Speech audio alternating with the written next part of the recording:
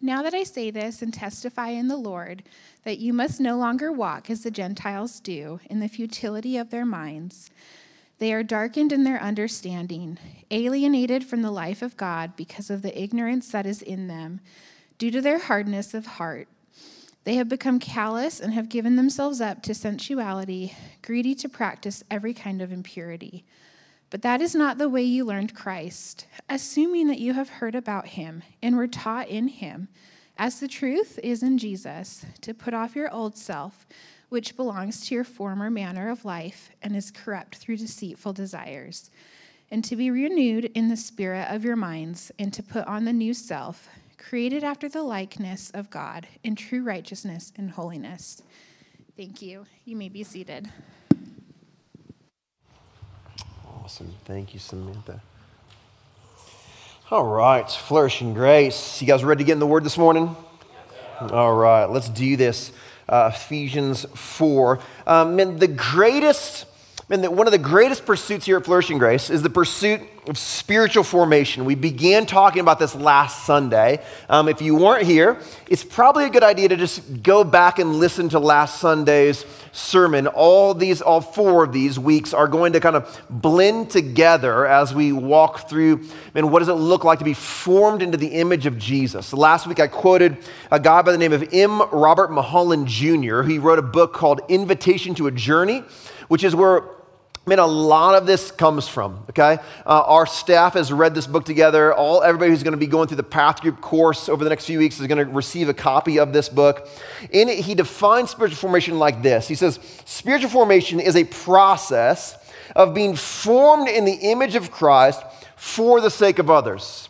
Spiritual formation, when we talk about it, we're talking about a process of being formed into the image of Christ for the sake of others. This is not something that happens in a day. It's not something that happens in a month. It's not something that happens in a year. This is a lifelong journey of becoming more and more and more like Jesus for the sake of others, for the sake of your family, for the sake of your neighbors, for the sake of this community right here, the people in this room that have become people that you love, or maybe even people in this room that you don't even know yet.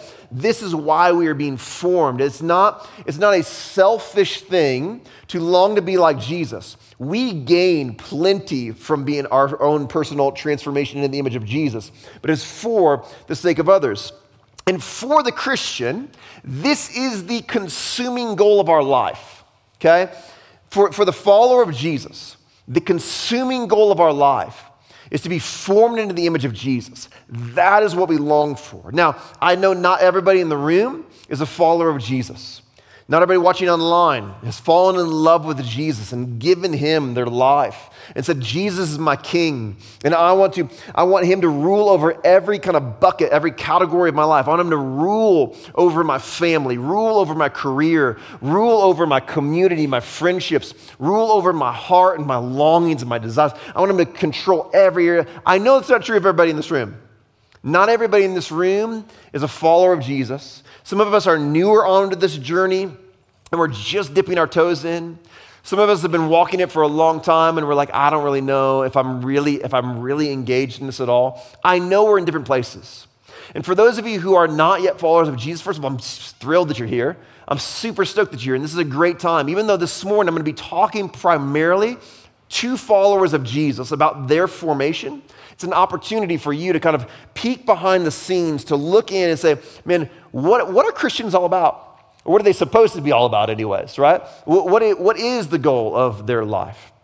And this is it, the consuming goal of your life, if you are a Christian, is to be formed into the image of Jesus. This means you learn over time to love what he loves, hate what he hates, feel what he feels, and see how he sees, want the same things that he wants, and respond the way he responds, to become like him in every way. That is the consuming goal of our lives. I long to be more like Jesus this year than I was last year, to be transformed little by little, as Paul says, from one degree of glory to another, into his likeness. That is the consuming goal of our lives. Last Sunday, I talked about deformation, the things in this world that make us less like Jesus, that deform us away from Jesus. This morning, I want to talk about counterformation. Counterformation. Counterformation, I'm going to define as the practices of our daily life in Christ that move us towards transformation. Let me say that again. Counterformation is the practices of our daily life that move us towards transformation. Okay, we're going to talk about transformation next week.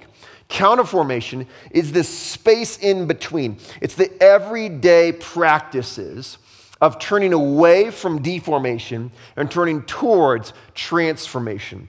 Paul puts it this way in Romans 6. I read the first part of this, the first verse of this last week, starting in verse 12.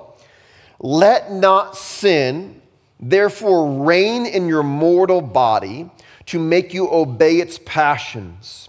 Okay? Stop right there for a second. That is deformation. Okay, we often think that, man, sin is this thing that we do. It's an action, right? Paul says, no, that sin is awake within you.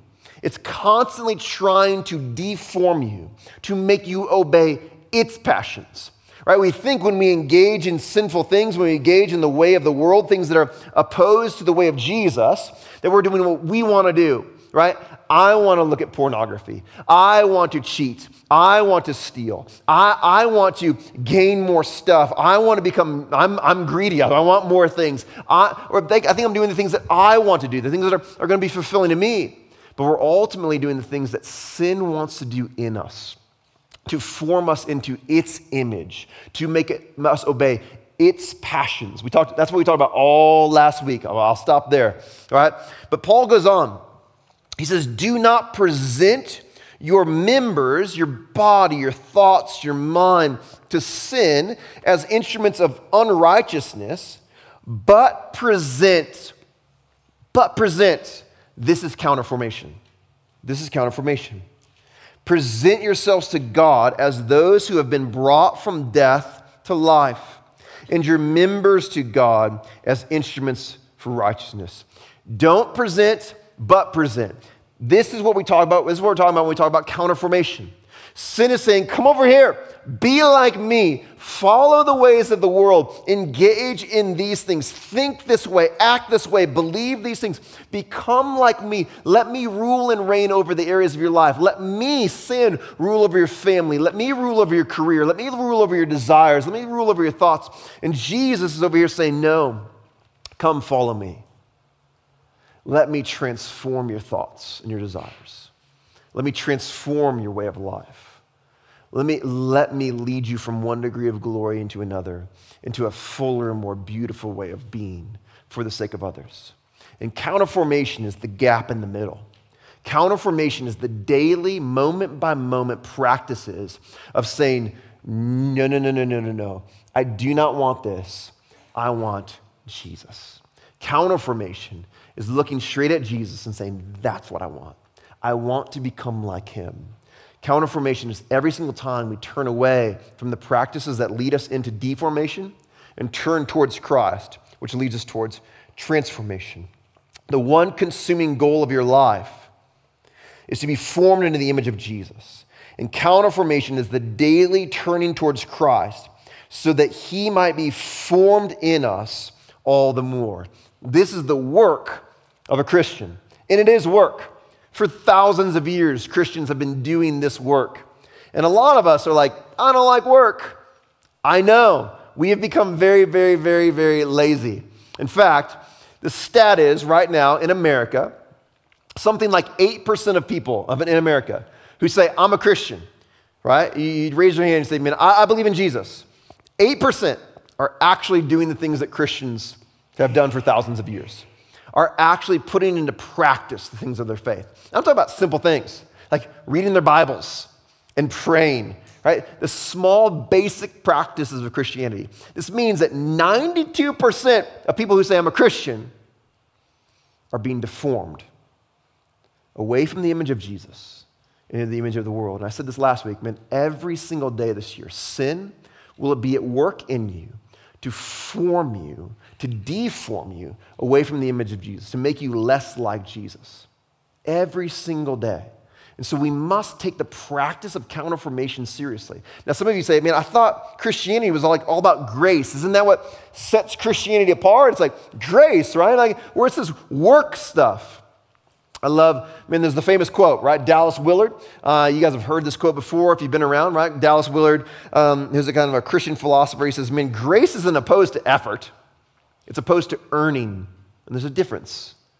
Grace is not opposed to effort, right? We put forth effort every day to say no to the things of this world and yes to the things of Jesus, right? Because we have been given grace, because we have been awakened, because we have been shaped. We are not trying to earn more grace. We're not trying to earn more salvation. Jesus has already saved us.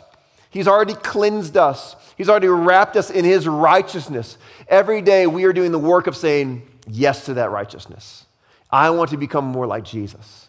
That is the work that we are doing. It's not a work of salvation. It's a work of transformation, or a work of what we're calling this morning counter-formation. And it's a critical work. It's a critical work. In Nazi Germany, a great famous pastor is a guy by the name of Dietrich Bonhoeffer. If you've been around Flourishing Grace, you've heard me talk a lot about Bonhoeffer. Bonhoeffer is one of my great heroes. The way that he lived his life in the midst of a deformed culture is unbelievable. And what Bonhoeffer saw as kind of the Nazi party rose to power in Germany, he saw a deformation machine, right? And they were. Everything they did was all about deforming the people of Germany and forming them into, right, good, right Germans in like their view of that. And so they had to deform the church in order to reform the people into who they wanted them to be. And Bonhoeffer saw this. And so he railed against it and worked hard against it until the point it became dangerous. And so what he did is he started an underground seminary in Finkenwald, Germany. This underground classroom for just a few pastors. He said, men, we must not be deformed. We must practice counterformation. And all of Bonhoeffer's thoughts on counterformation came out of Finkenwald. His greatest works, right, The Cost of Discipleship and Life Together, it all came out of Finkenwald. His time of studying and thinking through and pressing in counterformation. And he got radical about it. So radical, in fact, that one of his buddies came to him during this time and said, listen, Dietrich, you need to chill a little bit. I know you love Jesus, and I know you've had this experience, and I know you've had this awakening, but listen, this is too much. Like what you're asking from people, it's just too much. You gotta kind of cool it down a little bit. And Bonhoeffer says, come with me. And they get in a boat, and they row across the Sound, and they climb up on this hill, and on the other side of the hill, they look down, and it's a Nazi military training camp where Hitler is transforming the young men of Nazi Germany into elite fighters. And they are marching and shooting. There's tanks. There's thousands of men. And Bonhoeffer's friend is stunned by this because most of this was happening. Like they didn't realize the scope and the magnitude of this. And Bonhoeffer says, what we do in our work of counterformation must be greater than that. Every day, we must work harder than they work.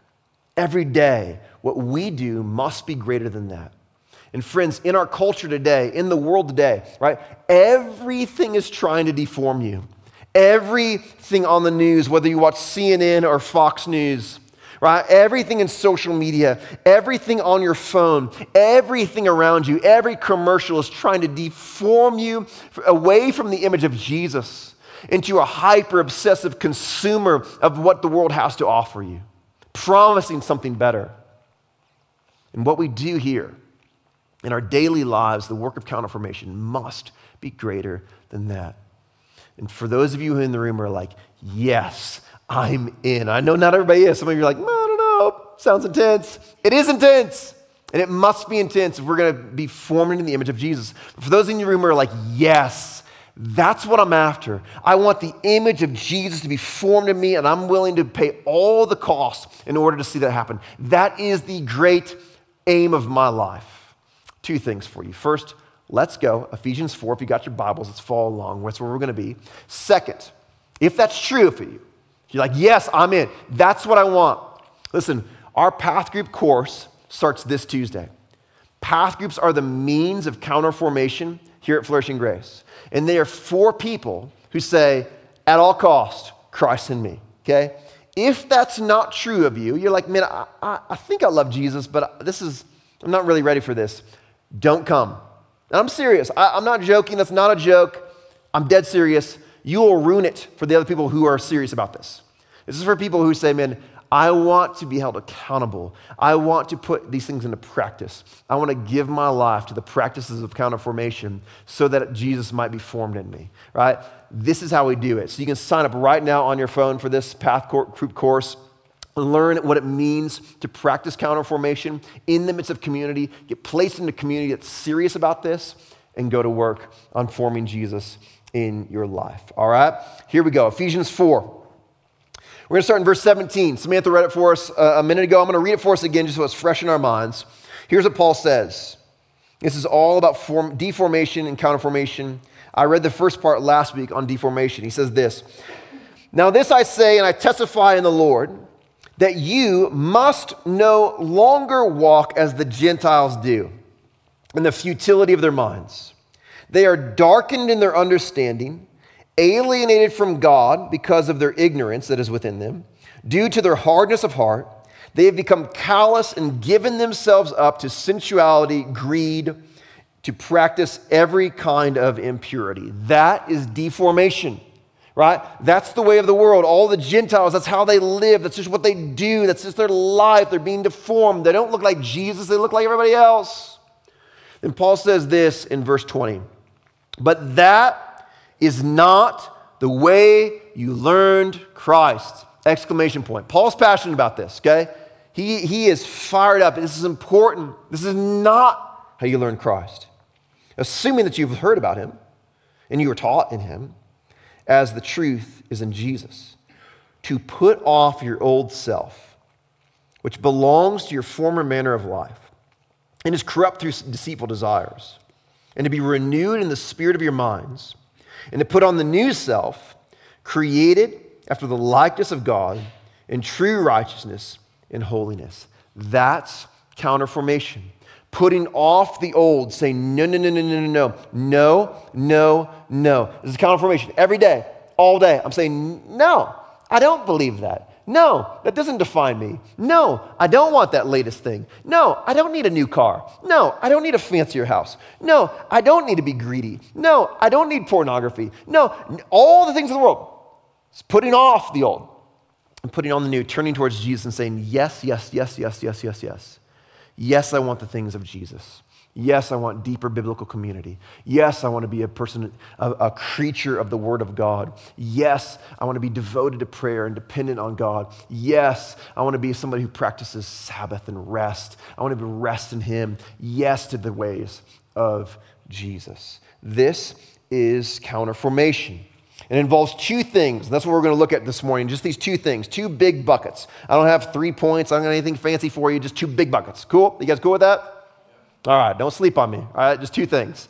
First, putting off the old. Second, putting on the new. All right? So let's just do it. Put off the old. One of the most beautiful messages of the gospel is that in Christ, we are a new person. Jesus talks about the idea of being born again, right? Born again into his likeness, this new life that we have now in Christ. Paul uses the language of a new self. We're given a new self or a new creation. Kind of famously, 2 Corinthians 5:17, Paul says this. He says, "Therefore, if anyone is in Christ, he is a new creation.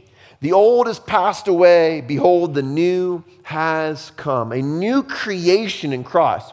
We're no longer who we once were. We have a new self, a new creation. We are born again. This happens in a moment. The instant we fall in love with Jesus, we are given a new life. The old passes away. The new comes. We now have the freedom to be formed. Let me say that again. We now have the freedom to be formed, okay? We are over here in this life of sin. And then we're going to read in a minute, Paul says that we're slaves to it. There is no way out. This is all we know is the things over here. And everybody in the world that is not a follower of Jesus lives over here. There is no other option. There is no other way. All pursuing the same things that lead to the same end again and again and again and again. All with the same longing within them.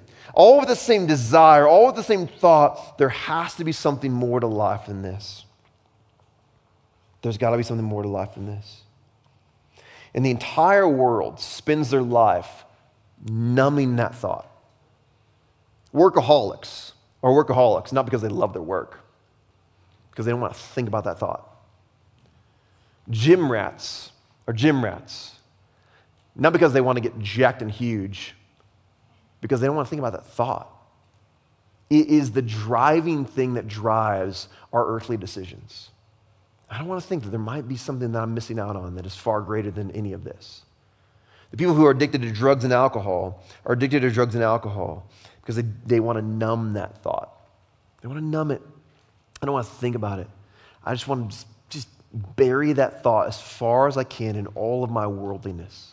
But the moment we become a follower of Jesus, our eyes are open, the blinders are removed, his grace is unveiled, right? We, with unveiled faces, beholding his glory, are being transformed into his likeness from one degree of glory to another, right? The veil is removed. We now see the mystery of the gospel, that we have been clothed in his righteousness. His blood has covered us, right? We now see the beauty of his grace and his mercy, and we are free to be formed into his image. We're no longer trapped over there. Here's how Paul puts it in Romans 6. He says, but thanks be to God, verse 17, but thanks be to God that you who were once slaves of sin have become obedient from the heart to the standard of teaching to which you were committed. And having been set free from sin, have become slaves of righteousness. I'm speaking in human terms because of your limitations. I'm trying to help this make sense to you, he says. For just as you once presented your members, your thoughts, your actions as slaves to impurity and to lawlessness, leading to more lawlessness, now you present your members as slaves to righteousness, leading to sanctification. You were once slaves to that. You had no other choice, but you have been set free. You now have the choice to pursue formation. You've been set free to be formed. We are set free from the inescapable path of deformation. And we've been set on the path of flourishing in Jesus. We are now free to be formed, or as Paul says, to present our members as slaves to righteousness, leading to our sanctification. That presenting our members is the work of counterformation. That's what Paul is talking about, this presenting of our thoughts and presenting our minds, presenting our actions, presenting our desires to Christ as acts of righteousness. That's the process of counterformation. And one part of counterformation is the fighting off of the old. Put off the old, Paul says.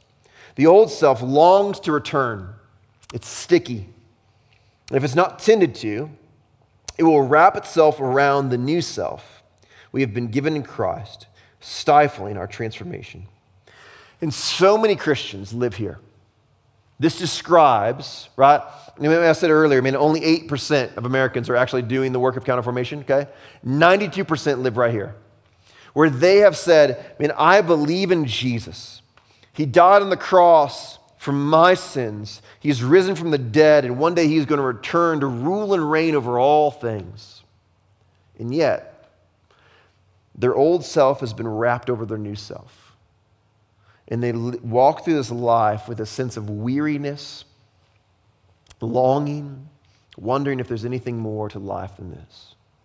And the truth is that all Christians, and that's a big statement, but I think it's true, all Christians at times fall into this, where we are on the path of flourishing.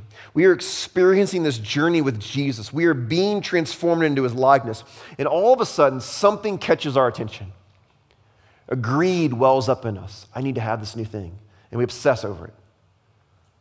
Pornography gets its hooks into our soul and into our heart.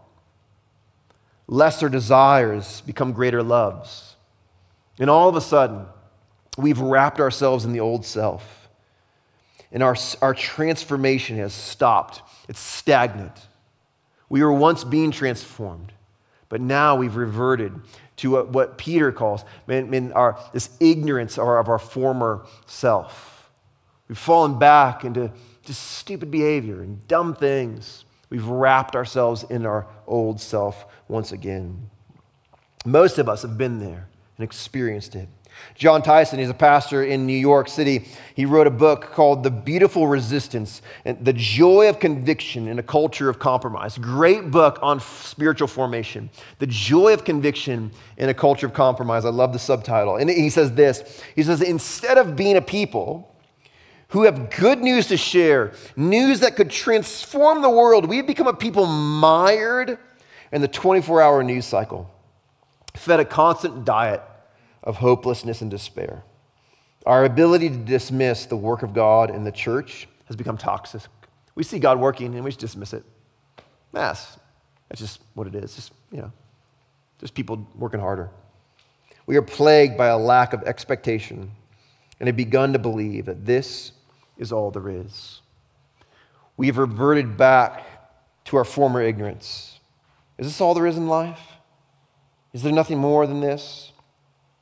As we wrap ourselves in our former self, all of that doubt begins to enter back in. Friends, Jesus has so much more for you.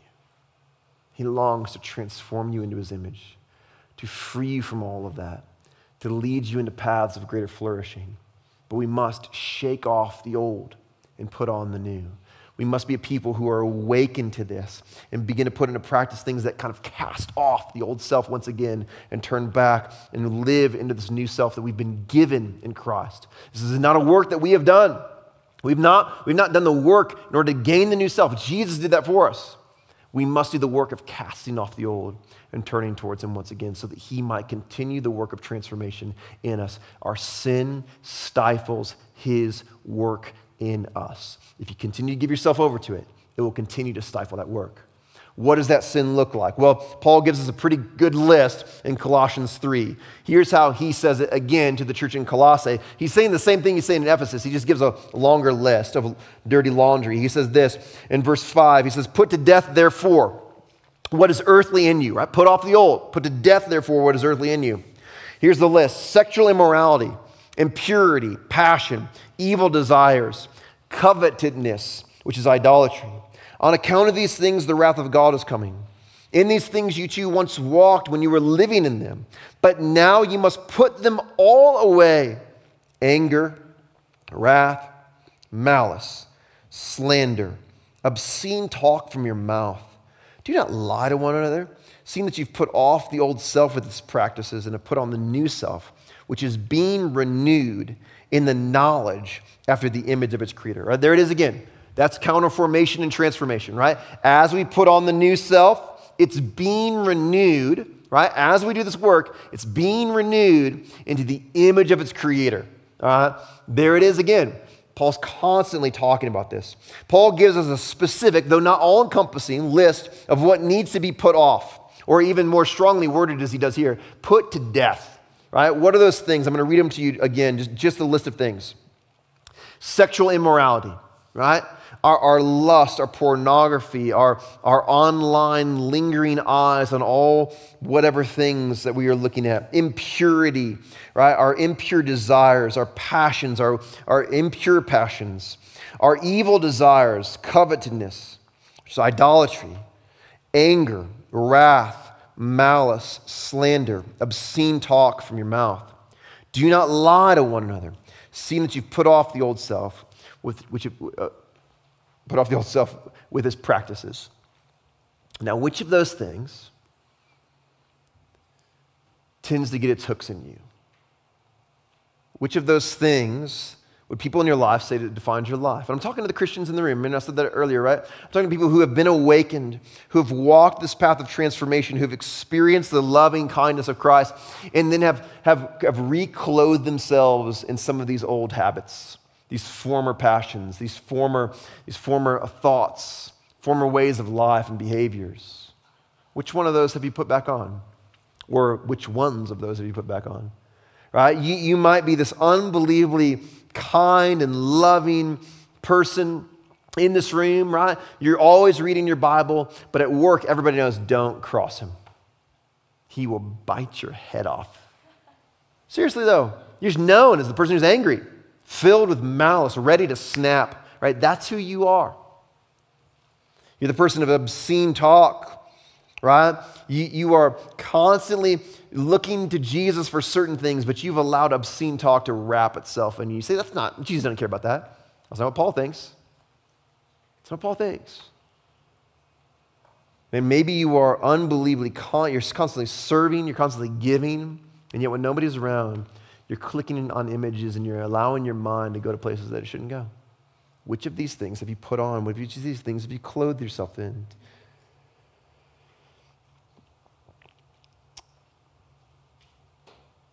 Your new self longs to be renewed, transformed into the image of its creator.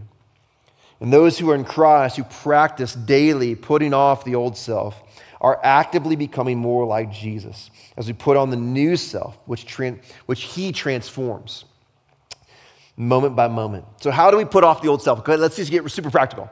How do we actually do this? How do we put off the old thing? Well, for thousands of years, I'm not exaggerating, right?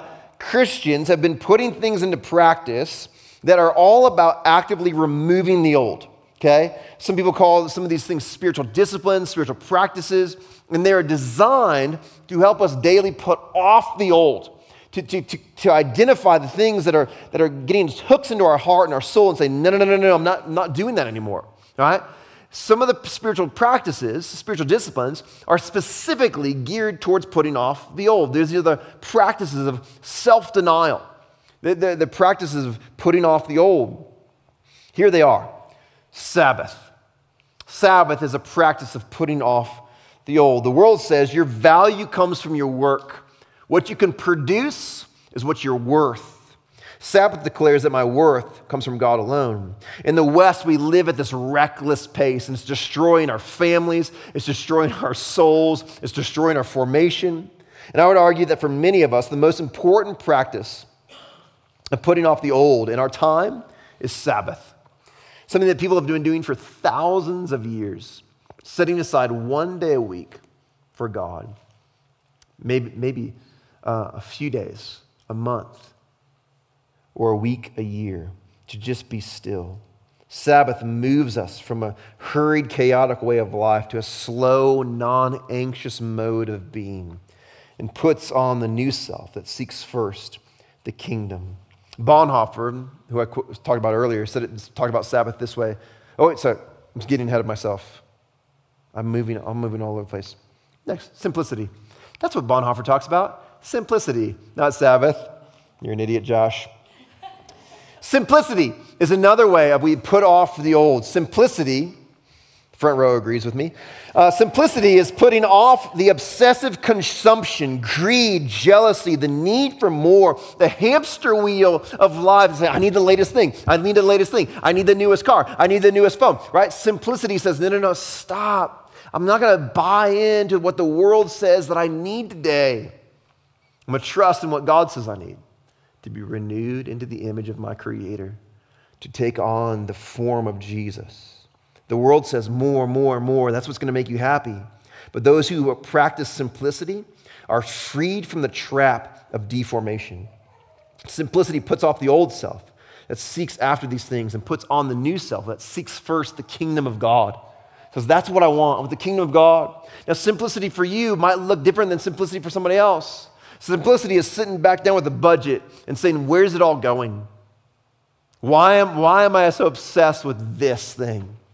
Why am I constantly needing more, the newest and the latest and the greatest? Simplicity is saying to your path group, hey, I need you to hold me accountable about where my money's going. And so if I spend more than $500 on one item, I need to tell you about it. And I'm going to tell you, and I need you to call me out if you think it's me being less than simple. If it's me being greedy, if it's me adopting the way of the world. That's a radical simplicity. It's a way of life that'll free you from the way of the world and will make you more like Jesus. Bonhoeffer said it this way: to be simple is to fix one's eyes solely on the simple truth of God at a time when all concepts are being confused, distorted, and turned upside down. The world wants to disorient you, to make you think that this is what you need in order to be free. Fix your gaze on God and live a simpler life. Silence and solitude, right? Silence and solitude is putting off the distraction and our need for noise. Our lives are filled with noise, and the world becomes louder and louder and louder. Every month, our staff is given one day to just spend with Jesus. Silence and solitude. This is not a day to do chores. It's not a day to be with your family. It's a day to be completely alone, to practice silence and solitude just one day a month, to just be alone with Jesus. And we see Jesus doing this all the time, slipping away to the desolate place to just be with the Father, just be still.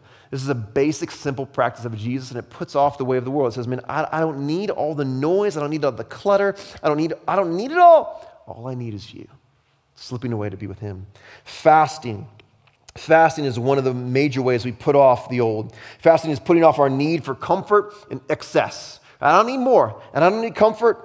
Going without food for a few days of intensive prayer, or maybe one day a week or a couple days a month, this drives us to greater dependency on God and increases our hunger for him, right? So Sabbath, simplicity, silence and solitude, fasting, these are all the disciplines or the practices of putting off the old. It helps us identify the things that have gotten their hooks in us, right? When you fast for a few days, you realize how much comfort has its hook in you, right? How much kind of this gross need for excess. Man, I just need more and more and more. I eat way too much.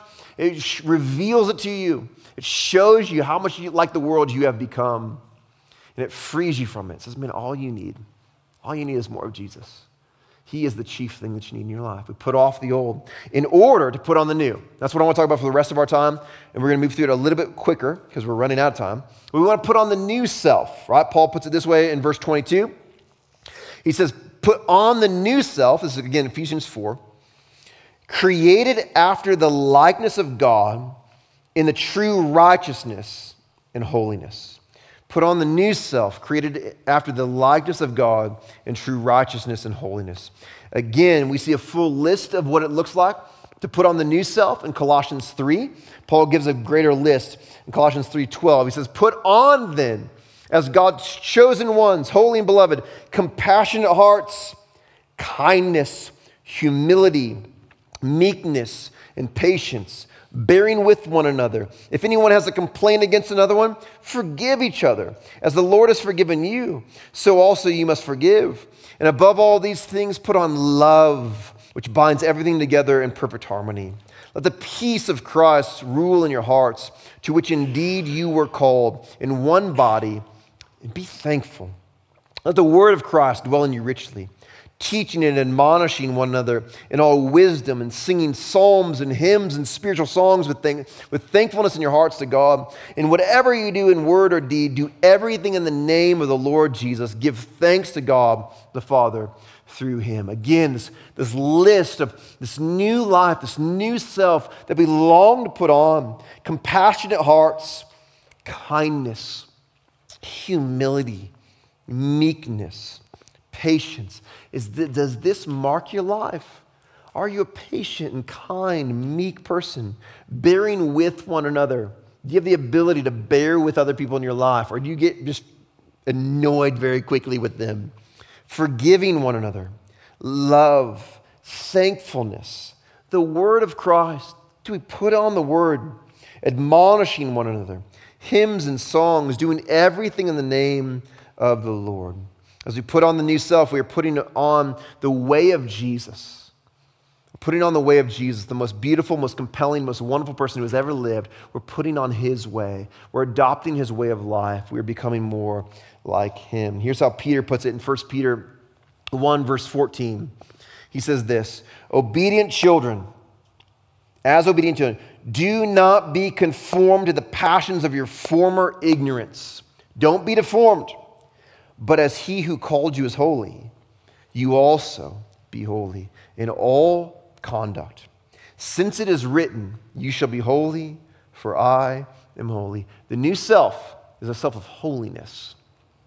Peter says, man, we got to put off all our former ignorance and put on holiness. Now, at first glance, that sounds like an impossibly daunting task. You want me to be holy like God is holy? No, I don't know about that, right? Most people I know, when they're confronted with this command, right, do one of two things. Either A, they just like white knuckle it, right? They create their like spreadsheet with like their little golden stars, and they're like, read my Bible today, golden star. Prayed today, golden star. Served at church today, golden star. Gave more than anybody else in the room, golden star, right? And they just like outdo everybody in holiness. And then they use their little star chart to beat everybody else around them, right? This is like the way of religion. This is the way of the Pharisees. This is what the Pharisees did, right? They create all their little rules. They got their little sheet of rules. They're like, look at all our rules. Look how much better we are than you. And then they use that to like beat everybody else into submission. You're not as good as me because you don't have a chart that looks like this. Gold stars everywhere, right? That's one way of life when we're trying to be this holy person. That's the way of religion. But the flip side of that same coin is those who reject this altogether. And they say, man, God doesn't want any of this from me. He's not concerned with the way that I live my life or what I do, right? He loves me just the way I am. Jesus has paid the price for all of my sin, past, present, and future. And so I'm covered and I'm good. I don't need to perform for you. I don't need to be somebody special for you. And they're right and they're wrong all at the same time. They don't need to be special for you. It's an invitation to be transformed into the image of Jesus. You see, this is what's happening here. It's not a command. It's an invitation. Look at it again. Let's read it as a command. But as he who called you is holy. Jesus is over here saying, I'm holy. That's just who I am. Come be like me. Be holy in all your conduct. Since it's written, you shall be holy, for I'm holy. You want to be like me? You've got to adopt a lifestyle of holiness. You've got to practice counterformation that puts off all of the unrighteousness in your life and begins to put on the holiness of God. This is counterformation. It's not living this perfect, blameless, spotless life. Christ did that for you. It's adopting the lifestyle of Christ, becoming more like him in every single way. This is counterformation. Jesus is inviting us to come follow me. To reject holiness is to reject Jesus. But to white knuckle holiness, that's also to reject Jesus, because he's the only one that can actually make you holy. M. Robert Mulholland Jr. in his work, Invitation to a Journey, I quoted it earlier, he says it this way. He says, too often spiritual formation is seen as something added on to our personality that solves all our emotional, psychological, physical, and mental problems. When this happens, potentially serious emotional, psychological, physical, or mental problems can be repressed and covered over with a veneer of spirituality that claims to solve the problems. Look at my star chart. I'm good, baby. You don't got to point out my flaws. You don't got to peel back the layers of the onion and see what's actually happening down in the depths of my soul. Look at the star chart. I've done it all, right? So we're covering this up. He goes on, he says this, in such instances, persons are often told, you just need to pray more, go to church more, read your Bible more, or be more obedient to God. Deal with your unconfessed sin in your life and everything will be fine. If your star chart looks like my star chart, you'll be fine. Quit pouting about it and just work harder. That's what he's saying. This is like telling a person with broken legs that they just need to run more and strengthen their muscles. Our spirituality is not an add-on. It's the very essence of our being. We are spiritual beings whose emotions, psychology, body, and mind are the incarnation of our spiritual life in the world. Jesus wants to form you from the inside out. Just being better is not going to transform you.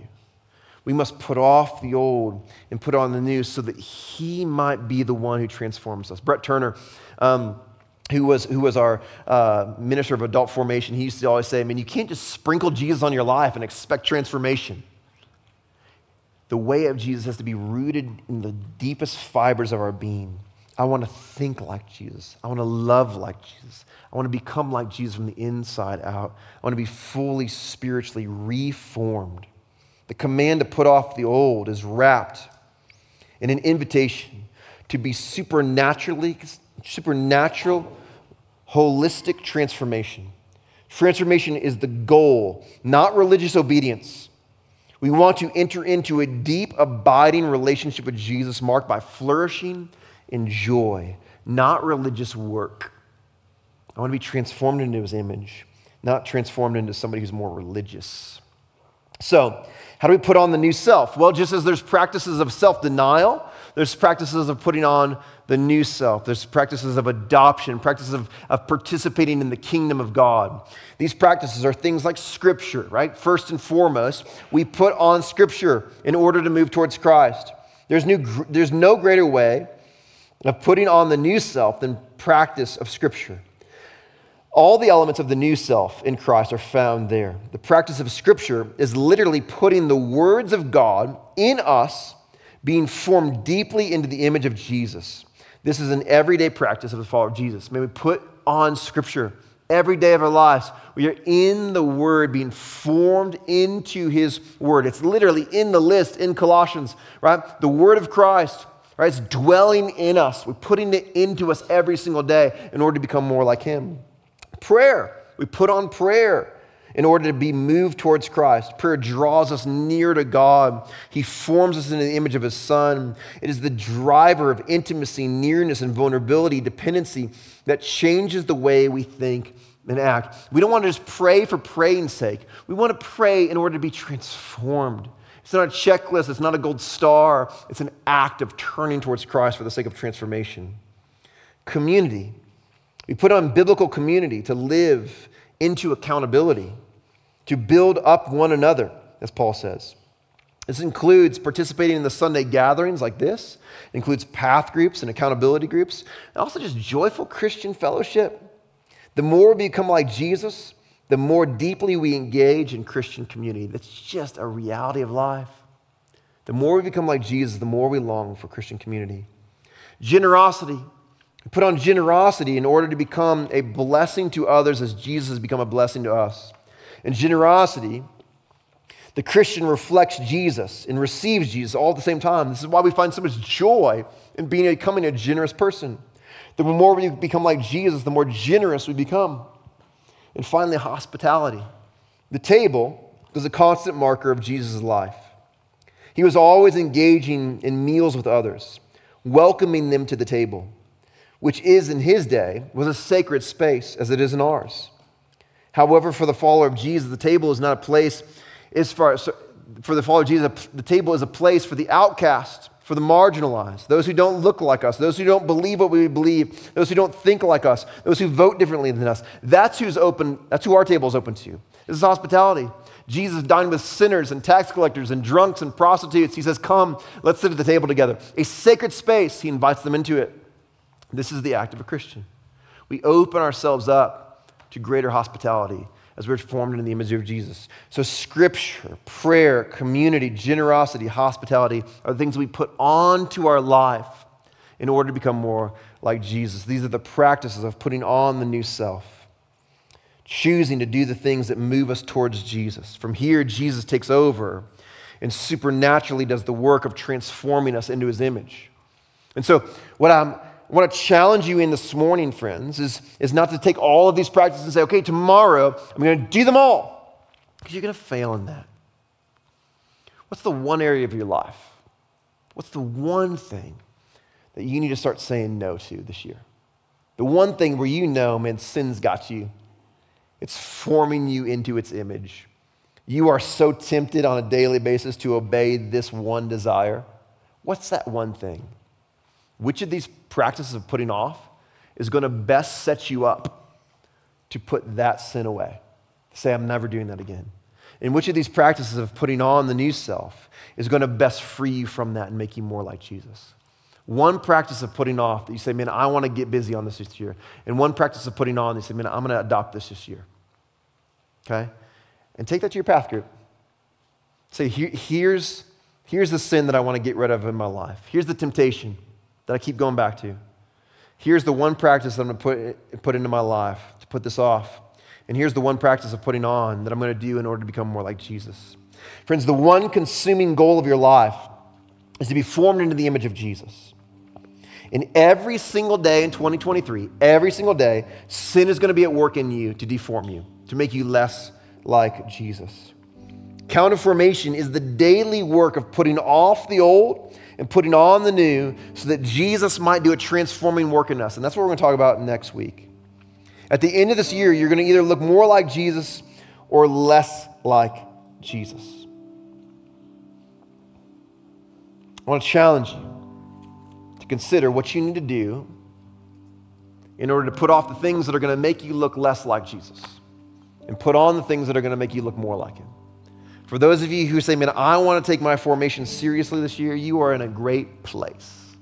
Because that's what we're passionate about here at Flourishing Grace. This is what we're going to be pursuing this year as a community, as a church. So let's lean into it. Lean into your path group if you're already in one. Get into a path group if you're not in one. Say, work towards honesty and vulnerability, authenticity. Lay your sin before them and say, man, I'm trusting you guys with this. I'm trusting you ladies with this. I need accountability to put these things off and to put these things on so that Christ might do a greater work in me than I ever thought imagined. Let me pray for you guys. Jesus, we come before you this morning and we confess in this place. You want to do a greater work in us than we can even begin to imagine. Would you help us to remember that, to see that, to know that you have given your life not just to save us from some eternity, but to do a work in us right now. You want to form us into your image. You want to do a greater work in us than we can possibly begin to imagine. And the curse of sin that is alive in the world is constantly working to deform us. Because you awaken us to that. And would the things that we do here be greater than that? The things that we do in our path group be greater than that? Would we be a people of counterformation? And would it be beautiful as we look more and more like you every single day, every single month, every single year, as you walk with us on this journey of forming us into your image for the sake of others.